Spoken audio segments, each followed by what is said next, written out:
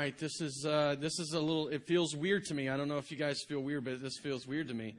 I've gotten so used to the school and the way we've set up. I feel really strange, and so we're going to deal with it. We're thankful that you're here. It's Memorial Day weekend, and I know that on Memorial Day weekends, Labor Day. That's why I have a wife, because she keeps me straight on those things. It's Labor Day weekend. I think I've been calling it Memorial Day, and nobody's stopped me at all. I've been calling it that for about a month now. Anyway, and typically we expect to see, we really thought that we were going to be split up in two different services, and I'm glad we weren't, so that the first time we did get to meet here, most of our people are here. For the ones that aren't, they're just missing out, and that's their problem. But today we are closing out. I should pray again, probably. No, we'll be okay. We'll get through it. Anyway, so we're going to close out our series that we've been in on our distinctive perspectives. And today, the topic, these last 2 weeks have been extremely difficult topics for me to preach, because I know that they are difficult for people to hear. Today is probably not going to be one that evokes an immediate emotional response in you, or a desire to say, hey, man, you're crazy, or anything like that. But honestly, today is probably, of all the ones that we've dealt with, it's one of the most hotly debated, probably between different church leaders, but I believe it's probably the one we need to understand and depend on the most, so that as we strive to do the work that God's called us to do, we recognize that we're not standing on our own to do it. So really what we're talking about today is about spiritual gifting, how God empowers His people for His work. And so before we set up our perspective, there's our view and the view that we teach. I just want to set up a couple of different perspectives that I want you to have in your mind, and that's natural and spiritual giftedness. There is teaching throughout the Bible that demonstrates that that He enables us to do natural things and supernatural or spiritual things. And it'd be kind of like this. There's some guys that are naturally enabled. They have the ability to go out and play a sport. Like, we'll just pick football. There's guys that are built for it. They've got the strength for it. They've got the stamina. They've got the mind. They've got the ability to see a ball coming and catch. And then there's others that are able to see a receiver down the field and throw through all kinds of defenders and make it to the receiver. Some think they can do that and aren't so good, but the reality is that they try. I mean, the point is that they have a natural ability to do that. Some guys, they get a little older, their belly starts to hang out a little more, and they can't play anymore. They don't have the physical ability, but they've got an ability to see and perceive the game, and so they begin to coach. And some guys never had an ability to play or even coach, and don't even really have the insight to really, they're not practitioners of the game, but they own the teams that provide the equipment and the ability, or the space to play. They have, all of these people have physical, natural abilities. Do we just assume that we can be anything we want to be? I mean, there's a teaching that in America that says if you just grab yourself up by your bootstraps, you can be whatever you want to be. And that is a crock. It's a lie. Not every little kid that grows up can be the President of the United States. Don't fool your kids into that. Don't let them believe that. I don't think that it's harmful to be encouraging and say, do it and strive for whatever you want to strive for, but help them see that I'm sorry, but the 5'1" little boy that wants desperately to be a defender on the line, he doesn't need to be there. He's going to get hurt. He doesn't have the physical ability. He's not been given that ability. And that's okay, because he probably does have some ability that God's given him and enabled him with. The truth is whether you're a believer or not, you have some physical, natural abilities. We can't just assume that we can be all the things. I literally am not going to be a marathon runner. Not only because I'm who I am right now, but because my legs are stubby. It takes me 2 steps for every step that I watch people that run and do it well. They've got a stride my legs are too short. I could probably beat myself into it, but I'm not going to win races. I could go out and just do it. That's okay. We can learn to live with that. So there's natural abilities. But then there's also spiritual abilities in the physical world, in our regular everyday life. You know, the sad thing about spiritual abilities is that there is a lot of whack jobs out there. And they're using these spiritual abilities sometimes just in fraudulent ways. Like, I'm just going to name this one because he's so well known. And Benny Hinn, you know, the guy he's a wingnut. He's a whack job. He's out there and he is fraudulently leading people to believe he's doing things that he doesn't really have the power to do. And it's shown over and over his prophecies that he claims that they've fallen and they've not come true. And so he's proven himself to be a false prophet. And time again, people that say they've been healed by him find themselves still sick. And then it's their fault because they didn't believe enough. If you had just believed enough, then you'd have been healed. It's not Benny Hinn's fault. No, it's Benny Hinn's fault. And then there's those that they're not even looking to toy with God. They're playing with evil spirits. You see, there is a real spiritual realm out there that we don't see. We don't talk about in good, conservative circles oftentimes. But there is a real spiritual realm that we have to be considered. And the truth is that I think God enables his people to live and work in both of these realms. And in fact, I think the Scripture teaches it. You can look all the way through the pages of Scripture and you can see these different perspectives. When you think of in the Old Testament, God told his people when they left Egypt, he said, okay, now that you're out in the desert, I want you to build a tabernacle, a place for you to come and worship me. And none of the people that went into the desert had the abilities to do the things that he wanted them to do. And so what did he do? He gifted them with natural physical abilities to work metal, to work with wood, and to work with fabrics. And he gave people the ability to put together and build the tabernacle, a place where they would gather and worship. Samuel in the Old Testament heard from God in a spiritual way, heard from God, actually heard it in a physical voice, heard his voice and knew you need to anoint David king. David was the last guy that anybody would have picked as king, but Samuel heard it and he obeyed and he anointed David king. But it's not just the Old Testament. The teaching is in the New Testament as well. In fact, if you read through the New Testament over and over and over, you hear God speaking through his word to tell us to serve in his power. In fact, in 1 Peter, we'll read the passage here in just a minute. He teaches people to serve as if they were empowered by God to do it. Not just serve, and also do spiritual things like speak for God. Almost like the prophets of the Old Testament as they were to hear a message and were to proclaim it. And maybe prophecy looks a little different in New Testament times than it did in Old Testament times, but the reality is the command is still there. And so just to help us gain an understanding of it, I felt like it's important for us to teach on this and help us define how we will teach it and how we'll encourage our people to look at it. Because the reality is that as you sit in this room, you come from one or two camps. You're either a cessationist or a continuationist. There's two majority views here. There's two big camps, and everybody else kind of breaks out between them. Cessationists believe that the power of the spiritual gifts ceased with the apostolic church. So as the apostles died, the spiritual gifts like healing, speaking in tongues, prophesying, those kind of things, especially the miraculous gifts, that they ceased, that they don't exist anymore.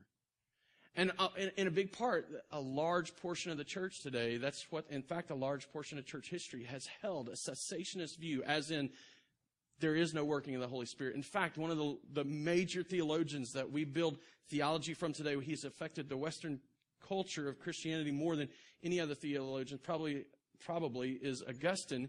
He was a cessationist in his view for the vast majority of his life until just before he died. And so through church history, people have, because of their experience, because they have not seen the gifts as much, because they've not experienced it, they've believed that they've ceased. Or then there's continuationists. And the continuationists, and if you're in this camp or grew up in these circles, you could have held views as far as like being slain in the Spirit, which means basically that the Spirit comes on you and you're just doing uncontrollable things. And at least my experience with that is that people are on the ground, and I'm not trying to make fun. I'm just saying this is my experience with it, that they're on the ground and they are uttering words that sound, they're not understandable. And so there's this sense of being slain in the Spirit. There's this speaking in tongues, prayer languages, healings, and all kinds of things. And honestly, for a lot of people that come out of these circles, they recognize that the difficulties they face is that everything is built, in most cases, in many cases, not maybe most, but many cases, they're built off of these human experiences. And the teaching that comes from Scriptures, it's weaker, and it's not as doctrinally sound, and they're not pushing as hard to understand the depth of the Bible. In fact, the unfortunate thing about the continuationist view in many cases is that it becomes legalistic, becomes harmful, and it becomes man-centered. Because all of a sudden, if you come into a church and you don't have some emotional uprising or some emotional experience, or if you didn't act in a certain way, you must not be empowered by the Holy Spirit. And so you got these two views really that become so man-centered. My experience says they don't happen very often, so they must have ceased. And my experience says that if I didn't have it happen, God must not be with me. He must not be empowered me. That those two views become so man-centered that they become dangerous. I think that we need to strive to teach and hold a different view. In fact, if you were to label us, if we were to try and label our perspective on spiritual gifts, I would ask you to consider it this way. I would ask you and encourage you to be, based on the teaching of Scripture, and I'll show it to you today, to be a cautious charismatic.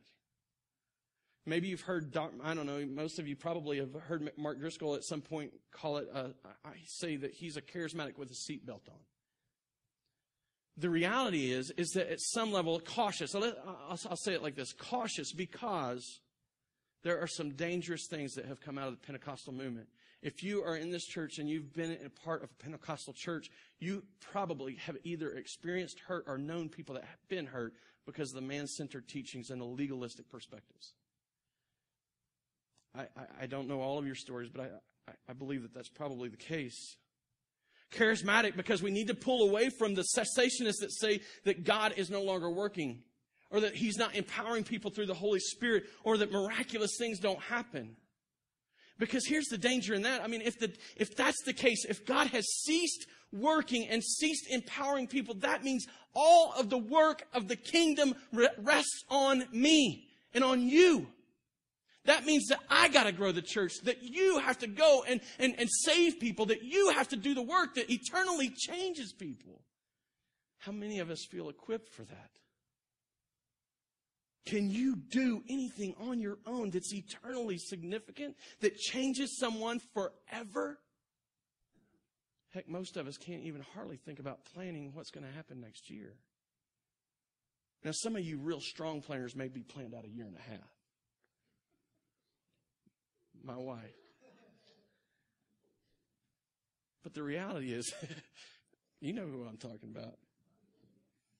The reality is that the unfortunate reality is that this is the camp that I grew up in, and all of it rested on me.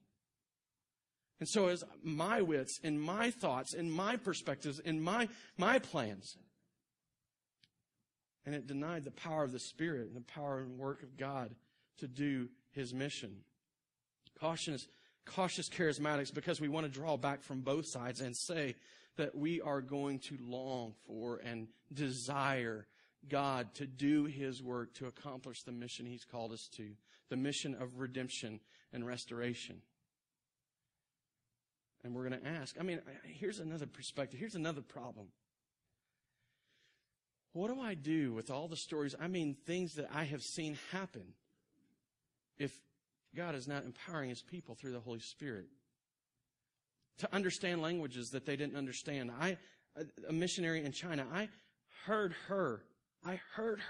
She came to me. I know her personally. I trust this story. She was sharing the gospel with a Chinese woman, heard someone speaking in English so that she knew that this girl and her needed to leave because the girl had become a believer. They were talking about baptism. They left another way, and Chinese police officers came in, and she found out later they were Chinese police officers that were speaking in Chinese, but she heard them and understood them in English. What do you do with that story? Is she making it up? Is God not big enough to work past that? What do you do with a prayer? Every time I go on mission across overseas, I pray, God, give me the ability to speak in a language that they understand so that they can hear your word. It's never happened supernaturally, but does that take away from the fact that he orchestrated events in every case? In every case, he orchestrated events that I had an interpreter that not only knew the gospel, but believed it so desperately that they also wanted others to hear. And so I could speak, trusting the words that were said by the translator to the people, and his word was proclaimed. Does that take away from his power to work through his people? Absolutely not. But what do I do if I say that he doesn't work anymore? What do I do with the story of the Chinese woman who had us pray for her husband because he was dying?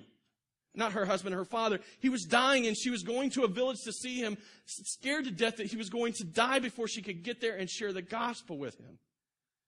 Please pray that he'll live long enough to hear the gospel. She gets there and they tell her he is dead.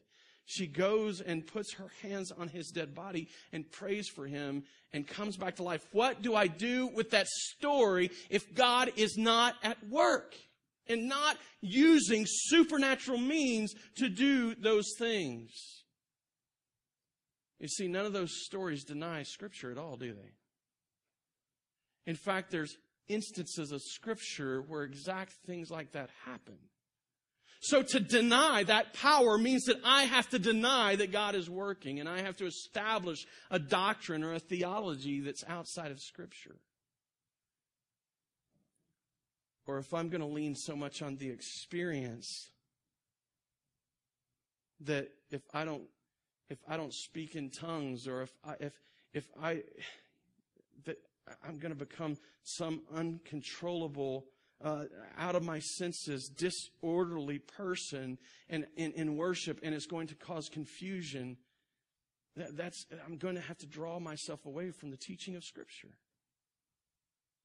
Cautious charismatics. And why would I want you to be a charismatic? Why would I want you to be a cautious charismatic? 1 Peter 4, 7 through 10. You've heard some of the stories, but let me just give you the Scripture now. 1 Peter 4, 7 through 10. The end of all things is at hand. If you've been with me long, you know that this is one of my favorite passages. 1 Peter, I love that letter. The end of all things is at hand. He believes he's living in the end times. He believes that at any moment Jesus could come back. He says, therefore, be self-controlled and sober-minded. And for those of you that were here last week, remember the self-discipline. The end of all things is at hand. Church discipline right here. Therefore, be self-controlled, sober-minded for the sake of your prayers. Above all, keep loving one another earnestly, since love covers a multitude of sins. Show hospitality to one another without grumbling. As each has received a gift, use it to serve one another as God's stewards, or good stewards of God's varied grace. Peter, living as if Jesus could return at any moment, tells people to live and act and serve. In fact, if you were to read the rest of the context, he says to do it in a way as if you trust that God is empowering you to do it. Use your gifts. 1 John 4:1 says, beloved, do not believe every spirit. Do not believe every spirit. You know what that spirit means? That it means spirit. But test the spirits to see what they are, whether they are from God. Or for many false prophets have gone into the world. The idea is that a prophet is a person that speaks for some supernatural force. And some theologians, some guys want to say that this Spirit is the teaching. But I think the cleanest reading of that is that the Spirit is the impetus or the motivation behind the false prophet speaking. And the reality is there are evil spirits out there. Read the New Testament. It's true. There is an enemy, and he wants to deceive us, and he will speak and whisper in people's ears that they will just weave false messages, and they will bring false teachings. John wants his people to understand, to test the spirits. Ephesians 5:18, and do not get drunk with wine, for that's debauchery. That's why we teach, don't know drunkenness. It's okay if you want to consume some alcohol, but no drunkenness. That's debauchery, but be filled with the Spirit. Here is a command to be influenced by the Spirit. The word that we read filled is influenced. So here we are by Paul, a very doctrinally, theologically sound guy, telling us to be filled with the Spirit, be influenced by the Spirit, live your life under His influence, under His leading, under His inspiration, under His teaching, under His leading. Galatians 5:25, again, if we live by the Spirit, and if you're a believer today, that's referring to you. You are alive by the Spirit. The Spirit of God has made you alive. If we live by the Spirit, let us also walk by the Spirit. Over and over and over, the New Testament teachings bring us to this place where we're called to act in accordance with the leading of the Spirit. And not one of them come with a caveat that says, until all the apostles are gone. Not one of them say that, oh, there's going to be a time constraint on this. Let's get this done before John dies, because he's going to be the last one. None of them come with a time constraint that says, hey, once the Bible is assembled, we don't need this anymore. None of them. Over and over and over, the sense is that this is the normal Christian walk. The normal expectations for Christians to live. The closest we come to finding that there is some temporary span for, or temporary time for spiritual gifts is Paul's teaching in 1 Corinthians. Paul's writing to the church at Corinth because they were jacked up. Just plain and simple, they were messed up. They were, he called them brothers, but they were rolling around. I mean, when we talked about them last week, they were impressed because and bragging because they had a guy that was sleeping with his dad's wife. That was what they had to brag about. I'm just saying that's a messed up church. But that's not the only thing they had wrong. They had all kinds of things wrong. In fact, they had begun to use the spiritual gifts that they had received to gain notoriety for themselves.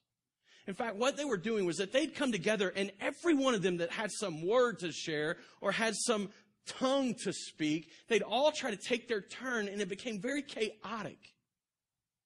And so when Paul sits down to write his letter to the Corinthians, he comes to chapter 12 and he begins to teach on spiritual gifts, but not just to give them instruction as many of us think, but a teaching of rebuke, because they had begun to use them in such wrong manner, with wrong motive.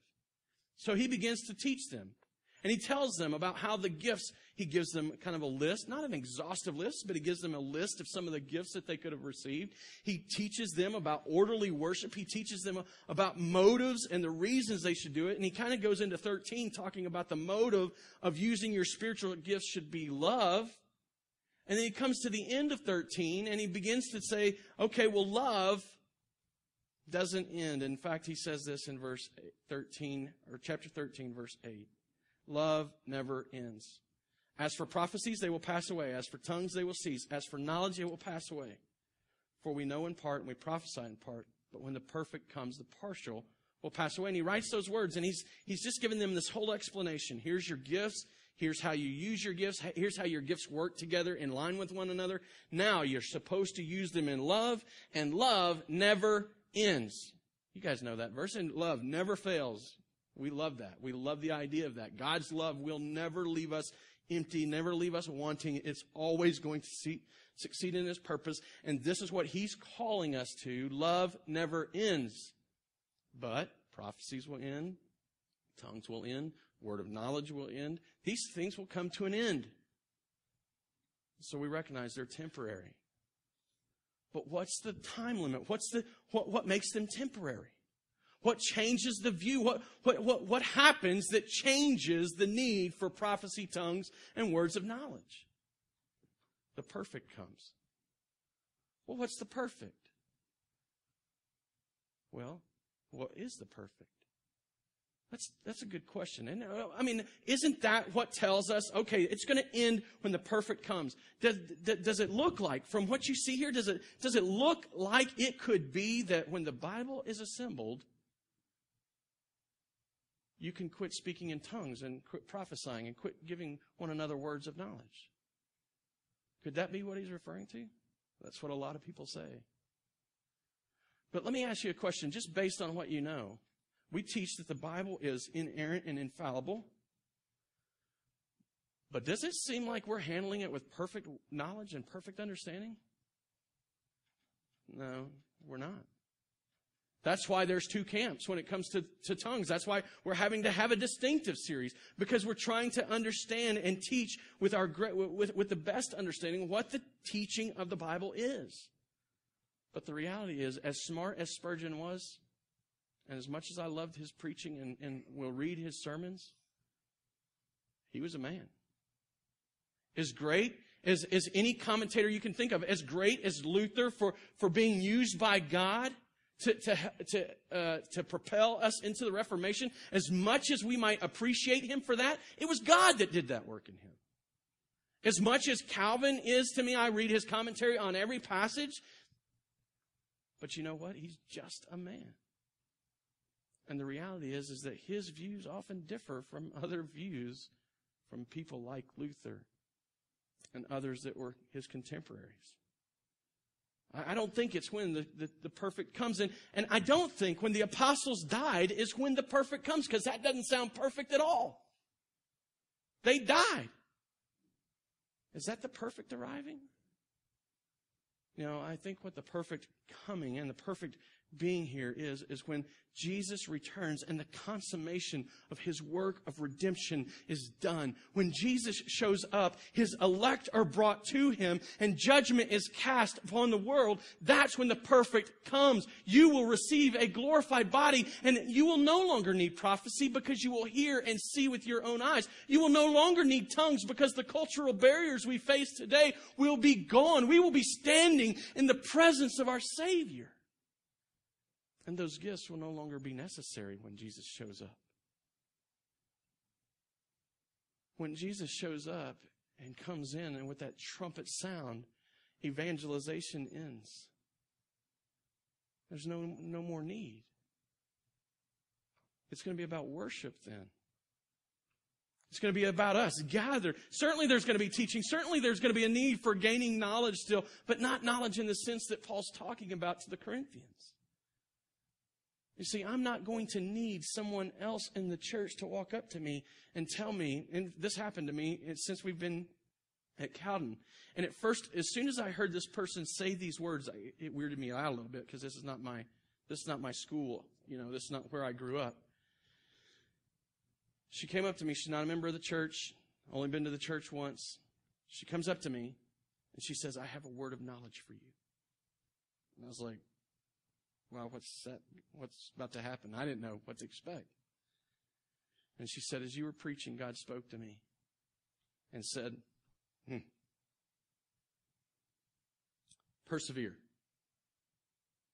Your work is bearing fruit." Now, it's emotional because when I first heard what she was going to say, when she first said, "I got a word of knowledge for you," I'm telling you, I was nervous. I was like, what am I going to do with this? How am I going to handle it? She had no idea that morning, as I sat and prepared for the message and just was praying through things, I was struggling. Feeling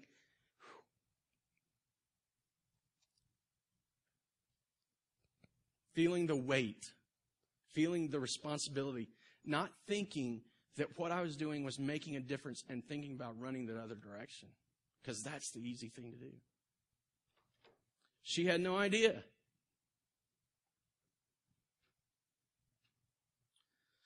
See, I'm not going to need her to walk up to me and say that when Jesus comes back, because I'm going to be looking at him with my own eyes, sitting at his feet when I long for him.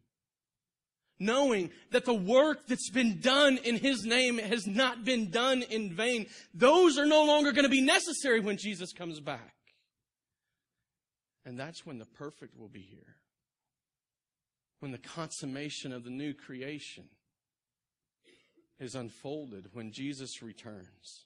And until that day, what do we do? What do we do? Especially for those of us that are growing up in this camp that says it's ceased, that don't even think those things because they're weird and they make us nervous and a little scared inside. The first experience I had with tongues was a guy, and I'm not even sure it was biblical. I didn't know what to do with it at the time, but it weirded me out and made me nervous about tongues ever again because I was standing on a parking lot. It was 2 a.m. And he wanted to pray. He wanted me to pray for him in some things. And he says, well, I want to pray for you. And in the midst of his prayer, he goes into these words that didn't sound like words. I don't know what he was saying, but it weirded me out. It freaked me out. You see, for us, for these people, for those of us that are in this camp, what do we do now? What do we do with all we've been taught, with all we've learned? It's ceased. It's no longer existing. When we recognize that the one argument in Scripture, this is the only one, you can look for yourself, I would encourage you to, this is the only one that demonstrates spiritual gifts were ever to be a temporary thing. And I'm telling you, it's not the Bible or the death of the prophets or the apostles. It is the return of Jesus. What do you do with that? Well, the very next verse that Paul gives us becomes very important. He says in 1 Corinthians 14, 1-3, pursue love and earnestly desire spiritual gifts, especially that you may prophesy. For one who speaks in tongues speaks not to men but to God, for no one understands him, but he utters mysteries in the Spirit. On the other hand, the one who prophesies speaks to people for their upbuilding and encouragement and consideration. What do we do with this? Whether you're a continuationist and have been all your life and believe in the working and empowerment of the Spirit, or whether you're a cessationist, come to this place where you recognize that Paul is calling us to this, to long for, to desire the spiritual gifts. But as many of us have been taught in our life, that maybe tongues isn't the best one. But that we might be given God's word to proclaim out loud, that others may hear it and be converted by it.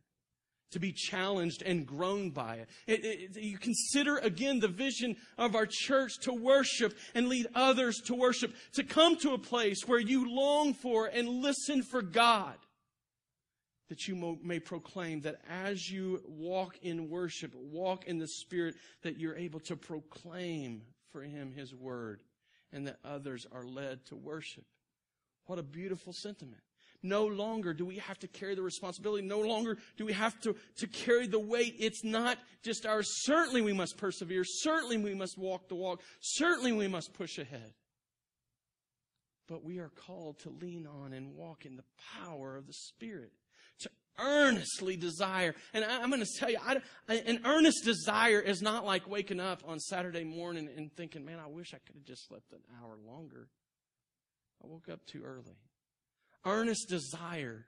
It's like David, my soul pants for you like a deer. Earnest desire, a desire that's so great that you'd go to great lengths for it, that you feel empty without it. Earnestly desire the spiritual gifts. Earnestly desire the spiritual gifts for the very purpose that they were intended. You see, the whole problem with the cessationist and continuationist view is that it becomes so man-centered. But what do we hear from 1 Corinthians 14 and even in 1 Corinthians 13? You can understand it. You can see it in 1 Corinthians 12. The teaching is there. The purpose of the spiritual gifts are not so that you can gain notoriety, not so that people can look at you and say, oh, what a holy person, not so that you can be a person that has control and has understanding of all that you know and do and has an answer for everything. The purpose of spiritual gifts is for the building and edification of the church. To bring glory, great glory to the God who created and saved us. Why else would Paul differentiate between tongues and say prophecy's better? Oh, it's great to speak in tongues and speak to God and to proclaim those mysteries. It's great for you. But long for prophecy. Because it's farther reaching. Because the purpose of the spiritual gifts are for the church. It's for the people of God. Even those that have not realized they're His yet. And so we proceed in this way. With earnest desire for the well-being of the church. Long to be gifted and empowered by God. Desire the gifts so that God's work is done. Walk in love and not fear. Love never ends. And the truth is, John talks about this in his letter. Love, perfect love casts out fear. I feel weird when somebody comes up to me and tells me that they're about to give me a word of knowledge. It kind of makes me scared. But on the other side, it kind of scares me to ask God to do things with me that, what if He didn't follow through and I look like a fool? Here's a good example. I think it's a good example. You be the judge. I was sitting and talking with a guy about all the stuff that's happened as we've prepared to buy this building. And he told me, when you stood in front of the church and said you were going to ask $300,000 for a building that they're asking $450,000, I was like, that guy's lost it. I'm just saying, I was praying all the way through this. Just to let you know that. Praying all the way through it, felt confident. As soon as I walked on the property, felt like we needed to do it. Then he says, and then you say we're going to raise enough money to get in here. Thought you were, no, I couldn't believe it. No way. Church our size, raising that much money. No way. He's like, and I know we didn't reach our goal, but golly, to imagine that we've raised more than enough money to pay a down payment and then get to do some of the work we hope to do. It shocked me. And then you're walking around telling people you're going to get $2,000 at a garage sale that I couldn't believe we would get $500 at. I was like, hey, buddy, you're a naysayer. I was like, I'm glad you didn't say that stuff out loud.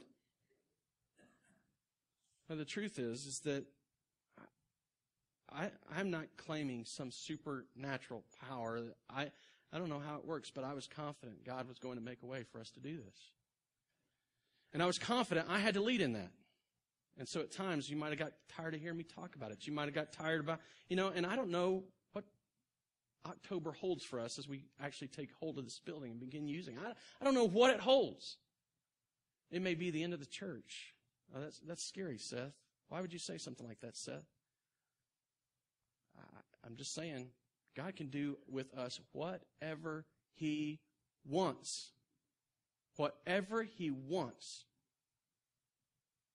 But I don't believe that's what He has for us. You see, because as we strive to proclaim His gospel and lead people to worship Him, I believe that this is just a tool He is providing for us to use for His great name. I really believe that's what He wants. And I believe that's why He worked it out. And every little thing, mold comes up. There's no mold in the building. Imagine that.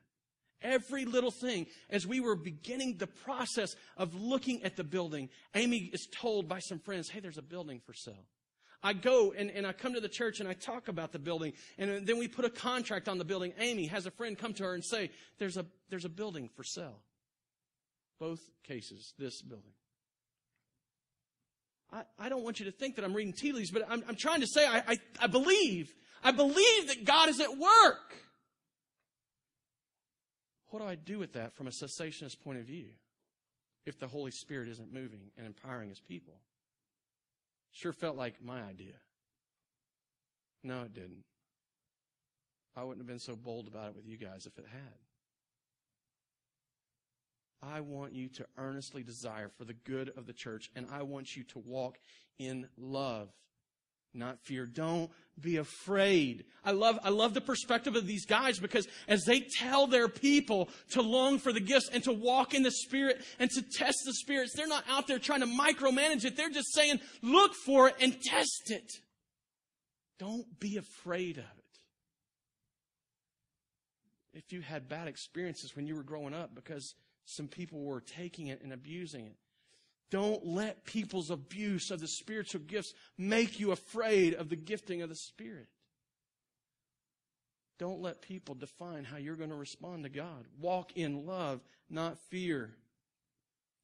And then I'm going to ask you and encourage you to be cautiously charismatic. One last passage, 1 Thessalonians 5:19 through 21. Do not quench the Spirit.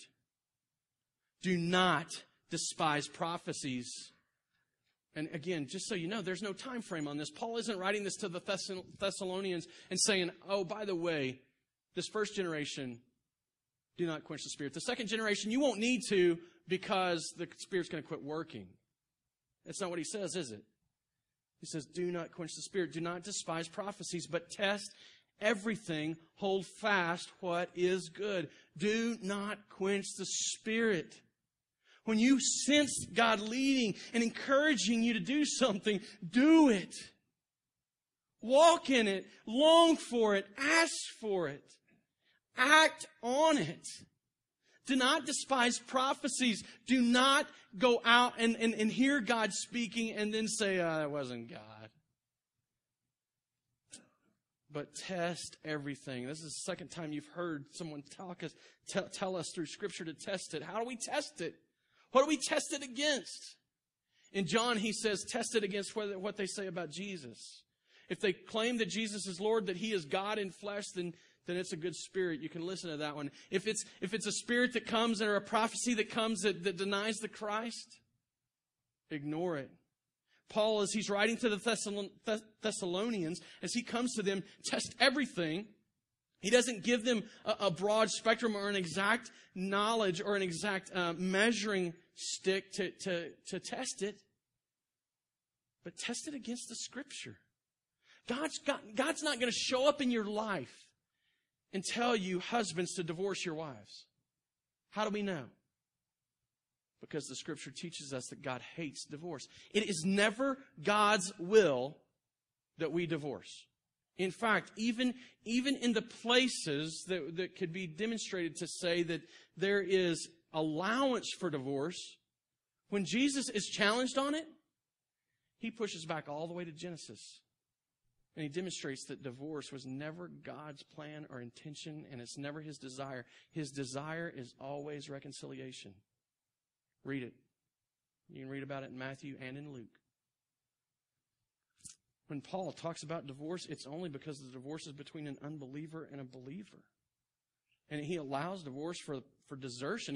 If the unbeliever wants to stay married, then the believer is bound to it. God's not going to show up in your life and tell you to divorce your spouse. That's a bad spirit. That's a false teaching. God's not going to show up and say that Jesus isn't Christ. That's a bad teaching. And we know it, and we can demonstrate it, and we can see it in light of Scripture. So test everything. Hold on to what is good. Here's the thing. Let me just encourage you with this, and we'll finish up. I know there's people in this room that have seen this hurt people and be used and abused. And I know that there's people sitting in this room that all their life they've been told that things like this are of the devil. In fact, that's when I was little. I don't know that was what they intended to teach me, but that's what I gathered, was that if somebody spoke in tongues, they were demonic. Just the truth. I know that there's two camps of people. And I know that sitting in this room, there is a people that desperately need to earnestly desire the gifts. To walk cautiously charismatic, leaning on the Scripture, willing to walk and proclaim and use gifts and serve and gather and demonstrate hospitality and teach and prophesy, and all of this needs to happen. And it's not my job to make it happen. Every one of these letters, every one of these words were written to the people of the church. So it's you. Earnestly desire the gifts. Do not quench the Spirit. Let's pray.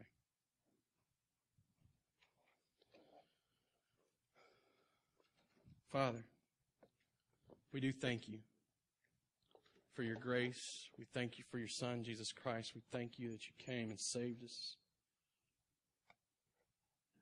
I thank you. I thank you that it's not on us. I thank you that the weight and the power to get the job done comes from you. I thank you that your Spirit lives in us and leads us. God, I do pray that you would teach us and help us to learn to walk in Him. I pray, God, that you would strengthen us for it, that you would encourage us for it, God, that you would help us to move out of fear and to walk in love. God, I pray that you would strengthen us and encourage us and help us. God, I pray that now as we close out and we worship, God, that we will be moved by your Spirit for your greatness, and that we would see the bigness and the majesty of who you are, that we would understand your power, and that power is in us and alive in us. God, I thank you for your work. Pray that through your Spirit you would work now in us. And then, God, help us to stand up, that it might flow through us, that we might be a light in the circles that we run, in the darkness around us, God. That we might be examples of your Son, that we might be prophets for your Spirit, that we might be proclaimers of your truth, that we might be your hands and your feet, and that we might be servants and a people who are used to radically shape and mold and convert and change the perspectives of the people in Springfield, that they would recognize you and you alone as God. We thank you and love you. It's all these things we pray in Jesus' name. Amen.